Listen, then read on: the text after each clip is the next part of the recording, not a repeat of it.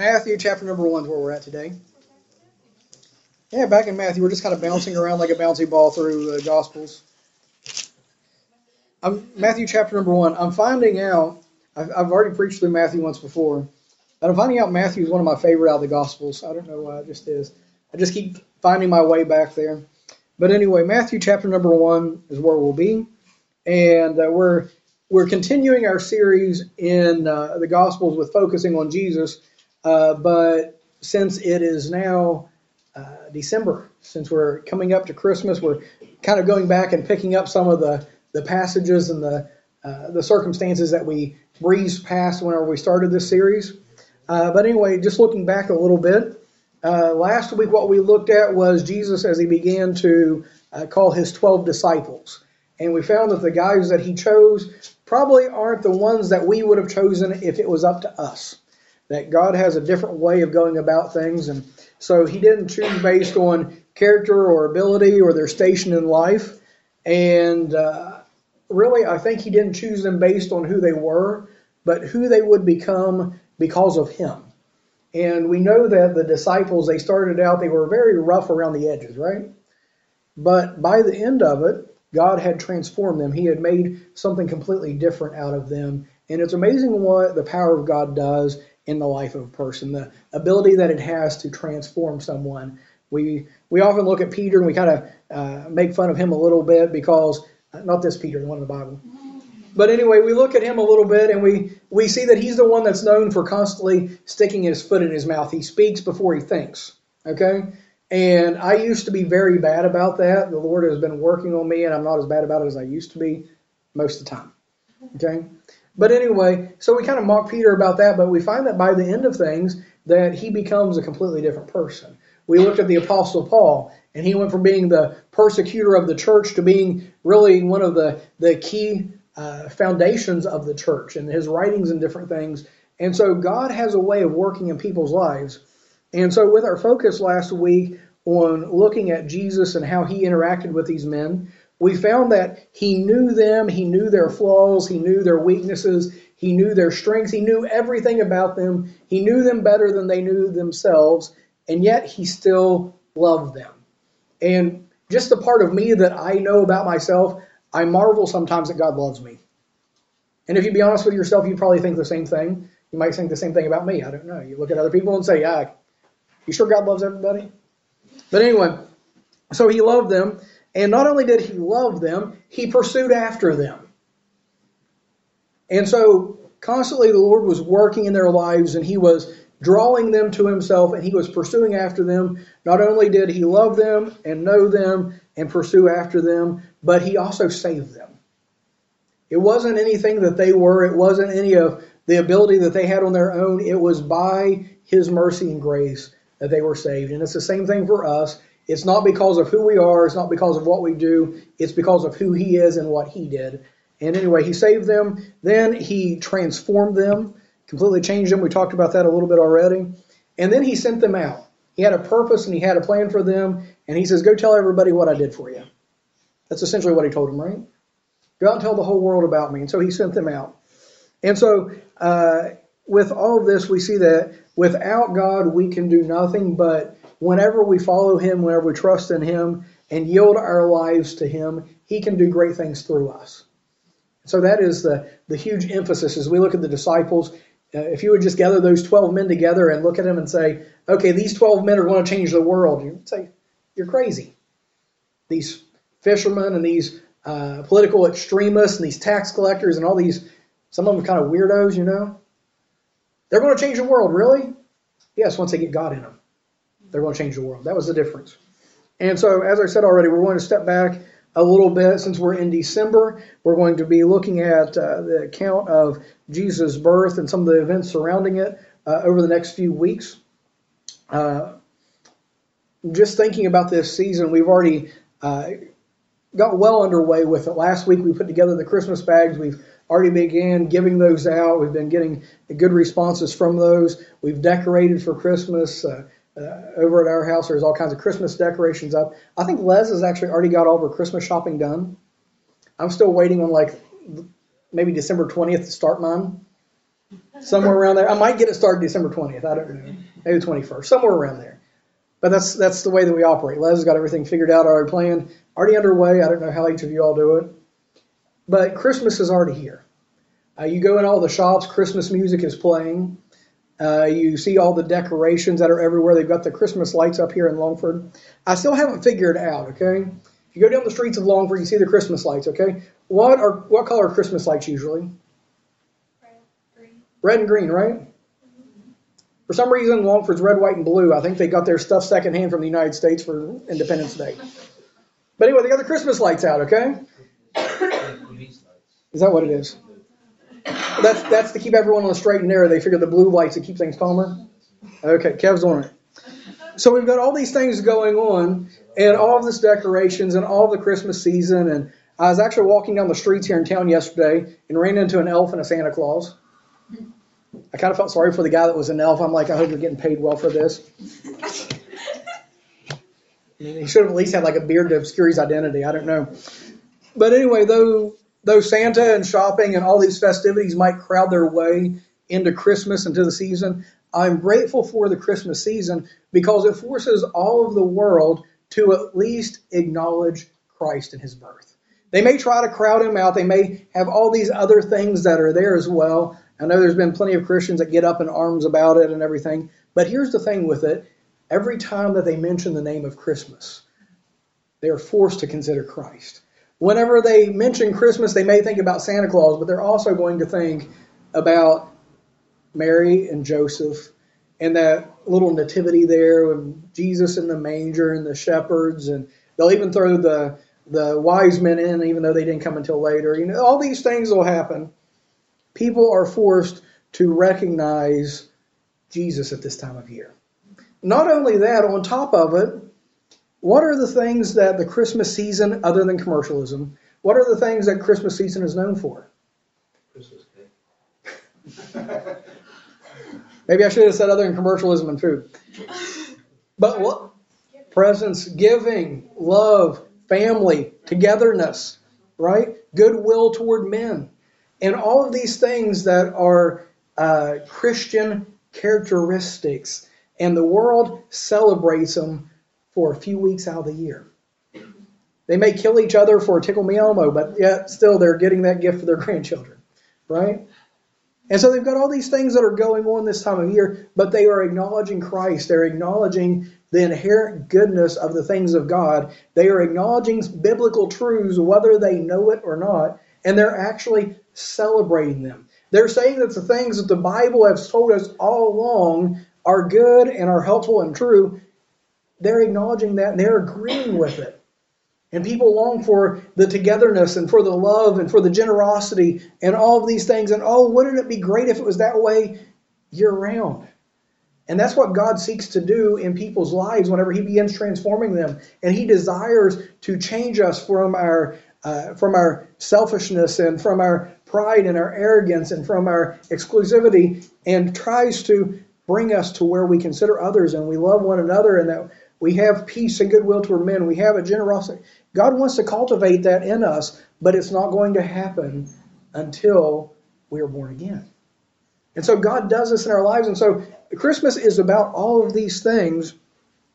But as we're talking about all of these, of course, one of the greatest things that we emphasize this time of year, I've already talked about it once already, is the presents, the gifts and things that are given. And it all comes back to the ultimate gift that was given, and that is Jesus Christ. Jesus is the ultimate Christmas gift. He is the greatest Christmas gift. He is the reason we celebrate today. It isn't Santa Claus. It isn't Rudolph. It is because of Jesus. And so I want to focus on this thought that Jesus is the greatest Christmas gift. Let's look at Matthew chapter 1, and we're going to start in verse number 18. And we're going to be looking at this from Joseph's point of view. Okay? Matthew 1, verse 18, it says, "Now the birth of Jesus Christ was on this wise, when as his mother Mary was espoused to Joseph, before they came together, she was found of child of the Holy Ghost. Then Joseph, her husband, being a just man and not willing to make her a public example, was minded to put her away privately. But while he thought on these things, behold, the angel of the Lord appeared unto him in a dream, saying, Joseph, thou son of David, fear not to take unto thee Mary thy wife, for that which is conceived in her is of the Holy Ghost. And she shall bring forth a son, and thou shalt call his name Jesus, for he shall save his people from their sins. Now all this was done that it might be fulfilled, which was spoken of the Lord by the prophet, saying, Behold, a virgin shall be with child, and they shall bring forth a son, and they shall call his name Emmanuel, which being interpreted is God with us. Then Joseph, being raised from his sleep, did as the angel of the Lord had bidden him, and took unto him his wife, and knew her not till she had brought forth her firstborn son, and called his name Jesus. Let's go to the Lord in prayer. Lord, we come to you today. Thank you for your blessings. Lord, we thank you for this Christmas season, Lord, and for the celebrations and the festivities and everything. But we thank you most of all, Lord, for coming down to this earth, Lord, for living a perfect and sinless life and dying a death on our place and our part, Lord, so that we can have eternal life and forgiveness of sins. Lord, we praise you and we thank you for these things. And we just ask you that you'd be with our service, Lord, that you'd be with each person here, that you would deal with hearts and lives. And Lord, do exactly that which is needed today. We thank you so much for all you do. In Jesus' name I pray. Amen. So as we look at this passage here, we find that Joseph and Mary are betrothed to be married. Okay, that's a little bit different than what we have today. We have, whenever someone's intending to get married, they get engaged, right? And whenever they get engaged, it just basically says, okay, she's got a ring and he's got a lot of money to save up. But anyway, I wasn't going to say that. But anyway, so whenever someone is engaged today, it means that they have the intention of getting married. But if they decide otherwise, she gives the ring back or takes it to the pawn shop and they go on their merry way, right? But anyway, with betrothal during this period, it was as good as already being married, except for they hadn't actually came together yet. Okay? And so whenever they were during this betrothal period, Joseph was working and he was preparing and he was getting a house ready and probably getting a dowry ready and all these different things. And it was during this time that Mary disappears for about 3 months. She disappears for about 3 months. She goes down and visits her cousin Elizabeth, who is an older woman by now and is miraculously pregnant. She'd never been able to have children, but now she is pregnant, and everybody talks about what a miracle it was and different things. And so Mary goes down to see Elizabeth, and she comes back, and surprise, she's pregnant. And so Joseph now has a dilemma. Put yourself in Joseph's position. This woman he is planning to get married to. They're betrothed. Everything is ready. She's supposed to be a virgin.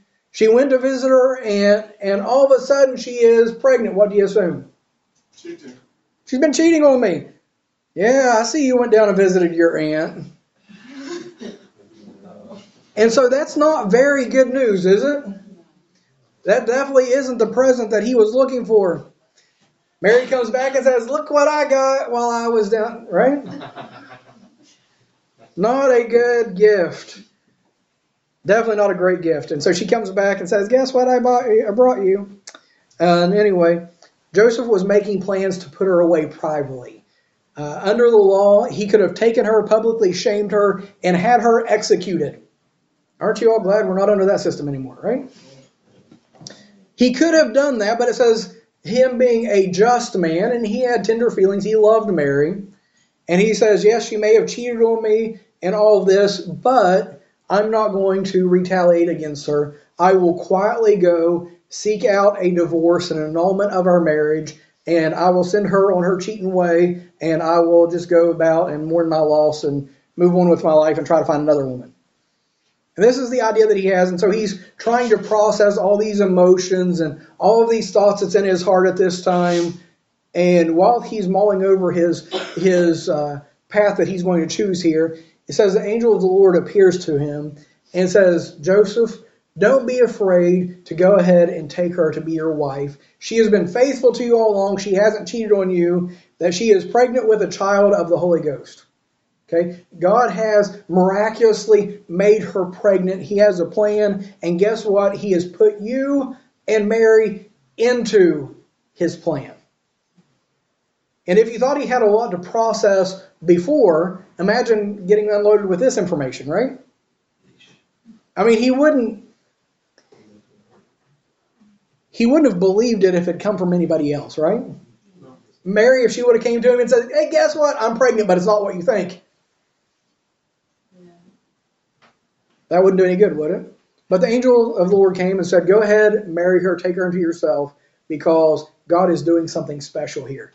And Joseph says, okay, since it comes from an angel, I guess I'll believe it. And he takes her into himself, marries her, and knew her not until she was delivered of the child and called his name Jesus. And so this was a lot to take in, but it went from being a tragedy to being a great gift. Though it came with its share of difficulties for Joseph, though many people would never believe their story, and there would be things that he would have to go through because of this, imagine being put into God's story, immortalized in the words of his book, and being able to be the stepfather of the Son of God. Having Jesus Christ to be there in your household, to be your child. Could you imagine that? What a great gift that would be. I know we just sung the song Way in a Manger in the second verse. The cattle are lowing, the baby awakes, little Lord Jesus, no crying you make. That would be great if that actually worked. But Jesus was a baby. I figure if the cattle were lowing and woke him, he probably cried. But God had given a great gift to Mary and Joseph, but an even greater gift to us. And so as he's wading through all these thoughts and emotions, God sorts out all of this, tells him all of what's going to happen, or at least what he needs to know.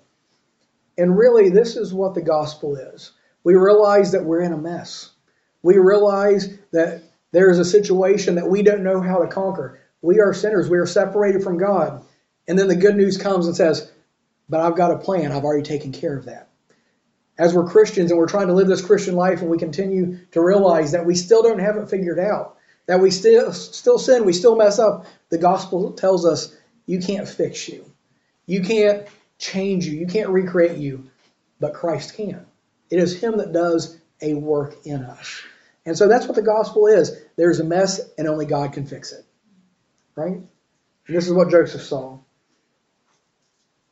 And so anyway, in this passage, as Joseph is informed that God is doing what the Jews had been looking for centuries for, and was including Joseph in it, he would have had all of these different thoughts and feelings that we talked about. He would have thought that Mary had been unfaithful, and then he was glad that she wasn't unfaithful, but now he's looking at this idea of how in the world do you raise the Son of God? Any parent knows that raising a child itself is a daunting task, but to raise the Son of God, yes, it was a gift.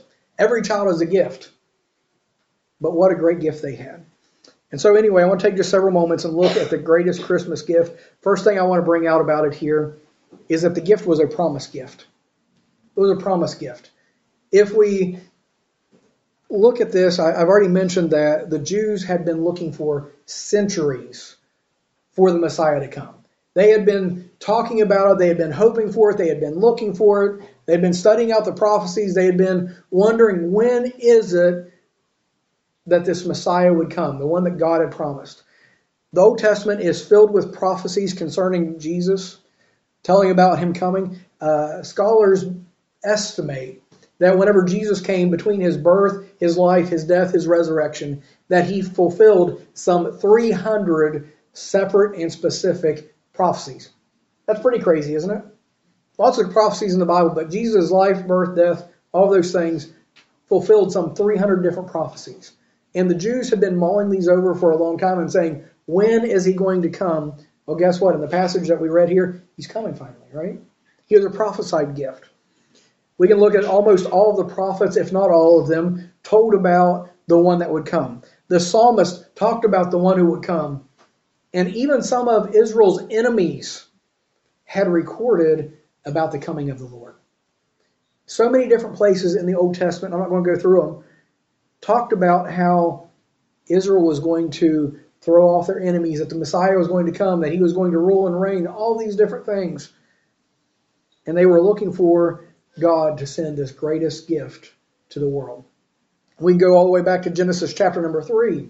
Whenever Adam and Eve first sinned, we know what happened there, right? God told Adam and Eve that I will send the seed of a woman to bruise the head of the serpent. What is he saying? There's going to be a virgin-born child that is going to conquer Satan, right? He's going to conquer sin. All the way back in Genesis chapter number 3, it was promised that this one would come. We can go forward and see that as he slaughtered the innocent animal, clothed their nakedness. Once again, it was foreshadowing, it was telling, it was prophesying that one would come who would clothe us in righteousness through his death. That's what they had been looking for. If we look throughout the Old Testament, this picture is repeated over and over again. We find that whenever the Jews are getting ready to flee Egypt, that it is said that the firstborn of every child in Egypt, or of every family in Egypt, is going to die. But if they slaughter a lamb and put his blood over the doors, that child would not die, and the lamb would die in its place. And so what were they doing? They were saying there is going to be one coming that is going to die in our place so that the guilty may go free. We see whenever we come to the law, God gives them all of the commands. He tells them all of the things that they were to do and all of the things that were sinful. And we look at the law, we dislike the law, don't we? Because we realize how many times that we break it. But along with the law, he makes sacrifices and says, whenever you break the law, you can kill an innocent animal, clothe yourself in its righteousness, so to speak. It wasn't that that animal was able to save anyone. It wasn't that that animal was able to redeem anyone, but it was all looking forward to that one that would come. It was all prophetic of that promise. It was all prophetic of Jesus, that he would come and that he would lay down his life, that he would take away the sins of the world. And so all through the Old Testament, we are looking toward that. We see that as Abraham takes Isaac up the mountain, and he is meant to be a sacrifice up on the altar. And it says, Isaac asked, here's the wood, here's the fire, but where is the lamb for the offering? And Abraham says to his son, God will provide himself a lamb. Whenever he gets up to the altar and he's ready to offer up Isaac as a sacrifice, there's a ram that's caught in the thicket by its horns, and it is offered up in its place. We find this repeated over and over, that though there was one who was intended to die, one that was guilty and worthy of death, that God was going to provide one that could atone for their sins, that could cover their sins, that could pay the penalty that they were supposed to pay and free them. And all through the Old Testament, they were looking forward to that day. Every lamb that they slaughtered, every bull, every ox, and every goat that they slaughtered throughout the Old Testament was looking forward to that lamb that would come. I already mentioned, too, that there was prophecies about him being a ruler and being a king. And by the way, this is where a lot of people have trouble today with seeing and accepting Jesus as the suffering lamb, because he is also the ruling and the reigning king. And so the Jews were saying, we've been oppressed, we've been brought under chastisement and punishment. When is going to come the one who is going to reign and rule and conquer? When is he going to come? They had been looking for him. Under David's rule, God told David, he said, whenever David had been faithful and had served him, and Solomon as well, God promised them and said, I'm going to make your houses sure, and there is going to be a ruler that comes up from your families that will reign forever, and of his kingdom there will be no end. The Jews were looking forward to that. The gift had been promised for centuries, and they had been seeking it for centuries. But here's the thing about gifts. You realize that the longer that you're looking forward to a gift, the longer you're anticipating the gift, the more excited you get about it. You ever do that with your kids? You tell them ahead of time, give them a little bit of time, work up the excitement. Say, I got you a gift. You tell them whenever you buy it, but you don't let them know what it is. Yeah. And so there's an excitement that's building. And so they had been waiting for a long time. They had been looking for a long time. And finally we come to this chance up here in, I don't want to say this chance, this time, this event in Bethlehem, where finally the gift bursts on the scene. And so the world waited a long time for this gift. And finally God is going to present the gift. So we saw the gift promised, now the gift presented. The gift was long promised, long anticipated. God finally brought it to this earth in the form of a baby in a manger. It's not what they were expecting, was it? God put on flesh and he became man and he set in motion his plan for redemption that he had formulated before the foundation of the earth. The Bible says that Jesus Christ was the lamb slain from the foundation of the world. What does that mean? It means that God knew that this was what he was going to do. And he had waited, he had promised all the way up until this time. And now he has finally presented this gift to mankind. The gift wasn't wrapped in the most expensive and ornate packaging and paper, but instead was placed in a poor, young Jewish girl.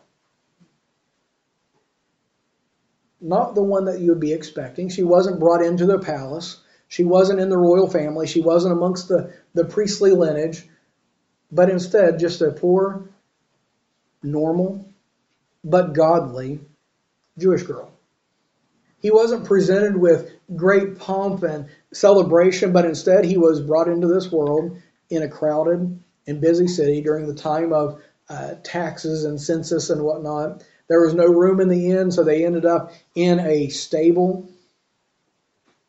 His bassinet, his cradle was a manger. He was surrounded by animals and by shepherds. You would think if the greatest gift ever given, you'd think it'd be wrapped a little different. You'd think it'd be presented in a different way. You realize that God doesn't do things the way that we do things. The Bible says that his ways are greater than our ways. His thoughts are higher than our thoughts, right? And so as he presented this gift, he did it differently than what we would have thought he would have done. The welcoming committee of the newborn baby, of the Messiah, of the Christ of the world, the one that was going to take away the sins of the world, the greatest gift ever presented to this earth, the welcoming committee was cattle and sheep and itchy hay and smelly stalls, stinky shepherds. That was the welcoming committee. And so it wasn't presented the way we would have expected, and that's why so many people overlook and miss out on Jesus. They have their ideas, they have their expectations on who Jesus is supposed to be, on what Christianity is supposed to be about, and they miss out on it because it doesn't look like they think it should. But you do look at all the ones who did get in on it. The shepherds, the wise men, host of angels, and there was countless others who was looking for a Savior that got in on this. And so we saw the gift given, the gift promised, the gift presented, and then we see the gift praised. What was the response of those who came and saw Jesus? The ones who had heard about Jesus, the ones that was informed about this gift. Whenever we receive a gift, what do? Give thanks, hopefully, right? Whenever we give a gift, that's what we hope to receive. You ever give a gift and the people who you give it to seems to not care, not be appreciative at all? Do it all the time, right? And so we want anticipation, we want excitement, we want appreciation. We at least want a thank you. And so in this, we see a bit of why Jesus was presented in the manner that he was.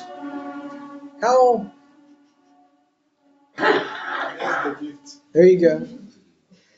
How much do you think he would have been appreciated? How much do you think that he would have been praised and honored if he had been born into the king's house?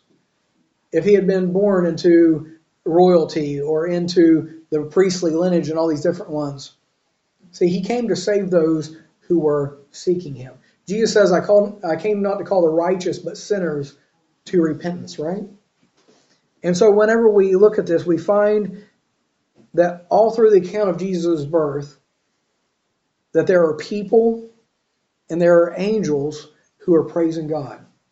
If you look at Luke's account of the gospel in chapter number 1, you find Mary and Elizabeth both giving praise and glory and honor to God for the gift that was given. As Mary shows up at Elizabeth's house, says that the baby, John the Baptist, that was in Elizabeth's womb, leaped for joy whenever Mary came to his presence because of Jesus being in her womb. We find Elizabeth giving honor and praise and glory to God, a little bit of prophecy going on there. And then Mary responding once again and giving praise and honor and glory to God. In chapter number 2, we find the shepherds are praising and giving glory and honoring God for the gift that has been given and the fact that God saw fit to let them in on it. Right? They weren't expecting for something so extravagant and something so great to be revealed to them. They didn't think that the lowly shepherds would be the ones that were invited to it. And they were giving God honor and glory and praise. We find Anna and Simeon, two older folks that was around the temple and whatnot, and have been waiting for years. They had been anticipating this gift. And whenever they lay eyes on Jesus, what do? They praise, they glorify God. This was their response to it. We can look in Matthew, we find the wise men and their praise and their honor of Jesus. And their praise wasn't superficial or worked up. Whenever we talk about praise and how we should be thankful and how we should give God honor and praise, it's almost as if we have to work it up, right? It's almost as if it's something that's done by command. It's something that is required or something that is expected. Remember growing up, whenever your grandparents would buy you things that you didn't really like, it's like, oh yes, a pack of socks. But you had to pretend to be thankful? Or was I the only one? That's how we tend to be with this greatest gift that God has given us, almost as if it's a pack of socks. We fail to realize and fail to appreciate the greatness of it. We fail to appreciate what has actually been given to us and who God is and what He is doing in our lives, what He has already done for us and what He has planned for us. We have taken and we have kind of pushed it all in and we just kind of forget how great God is. We fail to evaluate, we fail to measure the true worth and value of what God has given for us. And so it's just like, oh yeah, it's a pair of socks. We don't give Him praise and glory. It's not for these guys in the Bible. It wasn't superficial. It wasn't worked up. It flowed freely out of their appreciation for both the gift and the giver. And so I think Christmas should be a time of reflection for about who Christ is. He is the Son of God, come down, robed in human flesh, lived a sinless and perfect life so that He could die in the place of you and I. The Bible tells us the wages of sin is death. We were doomed to be separated and alienated from God for all eternity because of our sins. And we know that we're sinners. We know that we do wrong. We know that we fail. There's things that come short. And because of that, we are worthy of death and of separation from God. But Jesus says, I love them. I'll come down. I will pay the price. I'll pay the penalty for them so that they don't have to. And so He died for us. And He rose again the third day, victorious over death, hell, and the grave, so that we too can live with Him. And then He says, I go to prepare a place for you. He says, I'm going to not just save you from the penalty of your sins, I'm going to perfect you. I'm going to give you my righteousness so you can live eternally with me in the place that I've prepared in glory. And so for those of us who are saved, those who have trusted Christ as our Savior, we don't have to worry about our sins. They've been taken care of. God is in us and working in us and through us. He is fitting us for heaven, for glory. He is changing us from the inside out. And one day He's going to come back. He's going to get us. He's going to take us to live eternally with Him. Does that not seem like a pretty good gift? Do you know what you have to do to get that gift? You receive it. Have you ever had to pay for a gift? It's not a gift if you have to pay for it, right? But you can't partake of that gift unless you receive it. So for us who have received it, for those of us who have accepted His offer, we have so much to thank Him for. We have so much to look forward to, so much to praise Him for. If it was not for Him, I would be headed to hell. If it was not for Him, I would have no hope. I would have no future. I would have nothing to look forward to. But because of Him, my future is bright. Because of Him, I have heaven to look forward to. Because of Him, I don't have to fear death and punishment. Because of Him, I can be assured. I can be hopeful. I can be strengthened in all these things. He has done so much, and so He deserves our praise. And so whenever we think on this, whenever we consider this, meditate on this, reflect on this, praise should be the natural response, shouldn't it? I can rest assured that just as he has kept all of his promises so far, he's going to keep all the rest of the promises that he has given. And he has given us exceeding great and precious promises, the Bible says.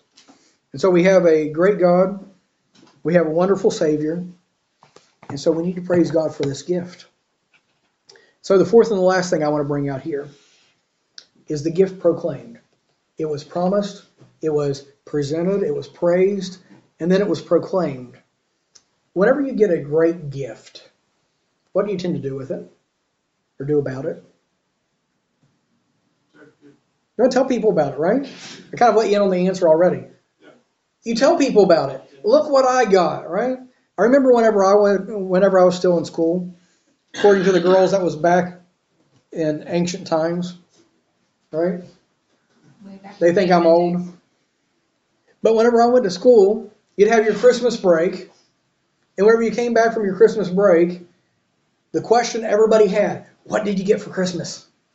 You remember that? What did you get for Christmas? And you know the ones who got the really cool gifts, no one had to ask them. Because they were coming and volunteering. And those of us got socks from Grandma, we were keeping quiet, right? But anyway, those who got the cool gifts, they were coming and saying, guess what I got for Christmas? And they were telling about it, and they were showing it off. They wanted to bring it in and tell. And it's not just with kids, but it's adults as well. Do you still do that at work? Come back from work, oh, did you get anything good for Christmas? What did you get your kids for Christmas, right? That's kind of what it becomes as adults. But you talk about the gifts that have been given. And so whenever we look at this passage and the one surrounding Jesus' birth, we find over and over whenever people heard about Jesus, whenever they laid their eyes on Jesus, whenever they realized, or at least to an extent realized what was going on, they started going out and they told everyone about it, right? The shepherds came and they saw Jesus laying there in the manger, and it says that they went and spread abroad the glad tidings, right? Anna, one of the ones that we talked about there earlier that was in the temple, she saw Jesus. And it says that she spake of him to all that looked for redemption in Israel. Whenever people came in contact with Jesus, they began telling people about it. During Jesus' ministry, he often told people to keep quiet about what he had done. And you realize that none of them obeyed him. Jesus would heal them. The blind would see, the lame would walk, and he'd say, see that you tell no man. And what was the first thing that they did? Told everybody. And it came to there were so many people, so big a crowds that were coming around Jesus because of these people who had testified of what he had done. So big of crowds that there was no place that he could go that people weren't thronging him. There was no place they could go to get peace because God had done great things for people and they couldn't keep quiet about it. You find the woman at the well. He didn't tell her to keep quiet, but Jesus came to her. They had a conversation. And whenever she left her water pot, she believed on him. She realized who he was. She left her water pot. She went back into town. And what was it that she said? Come see a man that told me all that ever I did. Is not this the Christ? Right? Whenever there was the lame man that Jesus said, take up your bed and walk. And he did it on the Sabbath day. And he was going through the city and people were mad at him. The religious leaders were mad at him because he was carrying his bed on the Sabbath. And they said, tell us who did this to you. We know that he's a sinner. And he says, whether he's a sinner or not, I don't know. But this I do know. I got the wrong one. It wasn't the lame man, it was the blind man. He says, I once was blind and now I see, right? And so they were going about and they were proclaiming about this gift that they had received. They were telling people about it. And so I think it's only natural whenever we receive something so great, whenever we are benefited so greatly by the things of God, it's only natural to be telling people about it. And so Jesus has done something great for us, and I think we get it backward whenever it comes to the idea of evangelism, of telling people about him. We look into the Great Commission, go ye therefore into all the world and preach the gospel to every creature. And we see it as a task that has to be accomplished, almost like a chore on the list. And we've got the wrong perspective in it. We approach it like a job, we approach it like a chore. We don't see that attitude with all of the people who came in contact with Jesus. We don't see them looking at it in this week. We don't see them saying, oh man, I got to go tell people that Jesus healed me. Oh man, do I really have to let people know that I was a blind man and now I see? Do I have to go and tell people that we were out there and he was teaching for a long time and we were hungry and he took a little boy's lunch and he took that little lunch and he fed thousands of people with it? Do I really have to talk about that? That sounds pretty stupid, doesn't it? Whenever something phenomenal happens, whenever God works in a mighty way, it should be only natural that we praise him for it and we proclaim it, we tell people about it. And I don't say any of this to shame any of us. I'm simply pointing out that we've got some wrong thinking about us. We focus on what we think we have to do rather than on who he is and what he has done. Whenever our focus gets on him, these things happen naturally. Right? And I think that is the essence of true Christianity. It's not about what we do. It's about what he's done. You go to religions all around this world, and it's all do. It's all about what you do, what you have to do. You have to participate in this. You have to go here. You have to do these works. You have to go through all of these ceremonies and situations and things. And what it comes down to is God has given us the greatest gift. God says, you can't save yourself, so let me come down and do it for you. You can't transform your life. You can't clean yourself up. Let me come and do it for you. And so if you are unsure of where you're going to spend eternity, if there's never been a time in your life that you have put your faith and trust in Jesus alone, his death, burial, resurrection, for the payment for your sin, for the salvation of your soul, if there has never been a time like that, all you have to do is quit trying to work your way to heaven. Quit trying to do enough and realize he has already done it and call upon him as your Savior. Realize you're a sinner and call upon him and ask him to save your soul. Say, I can't save me, I can't do enough good works, but I know that you died for me, and your word says that if I'll call upon you, that you will forgive my sins, that you'll save my soul. If you'll do that, you can be a child of God. You can be in the ship like we talked about in Sunday school.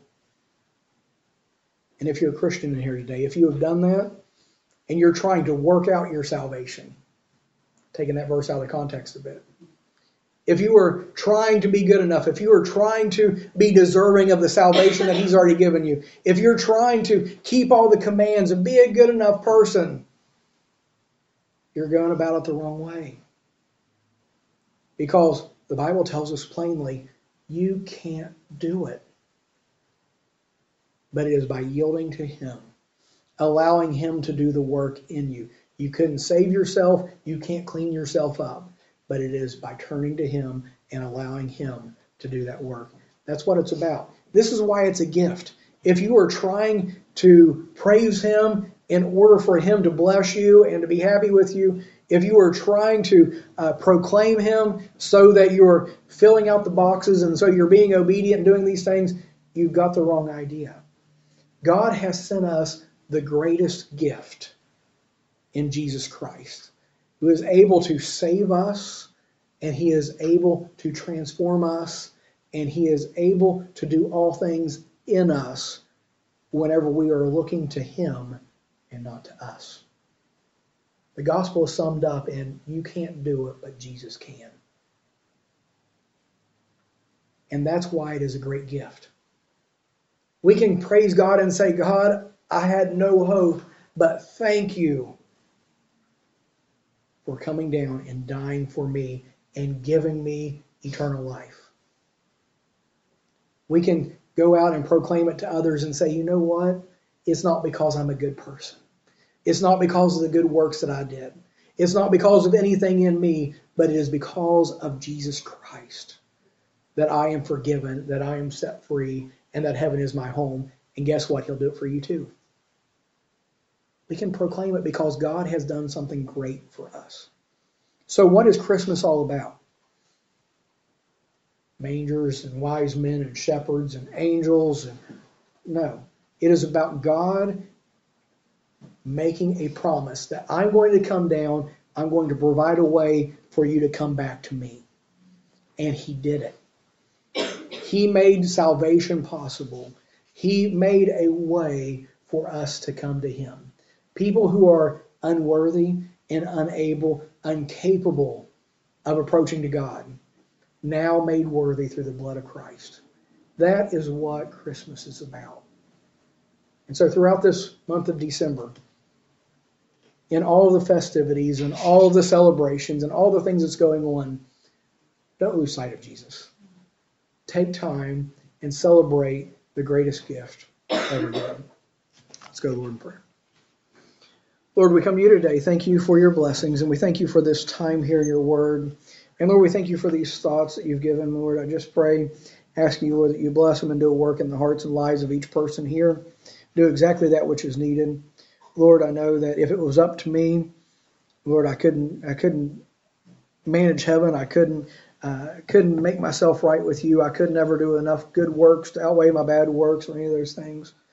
But Lord, I thank you because of Jesus that I can be set free, that I can be saved, that I can know that heaven is my home. Lord, if there's anyone here that doesn't know that, doesn't have that confidence, Lord, I pray that today they would do business with you. I pray that today they would get right with you, Lord.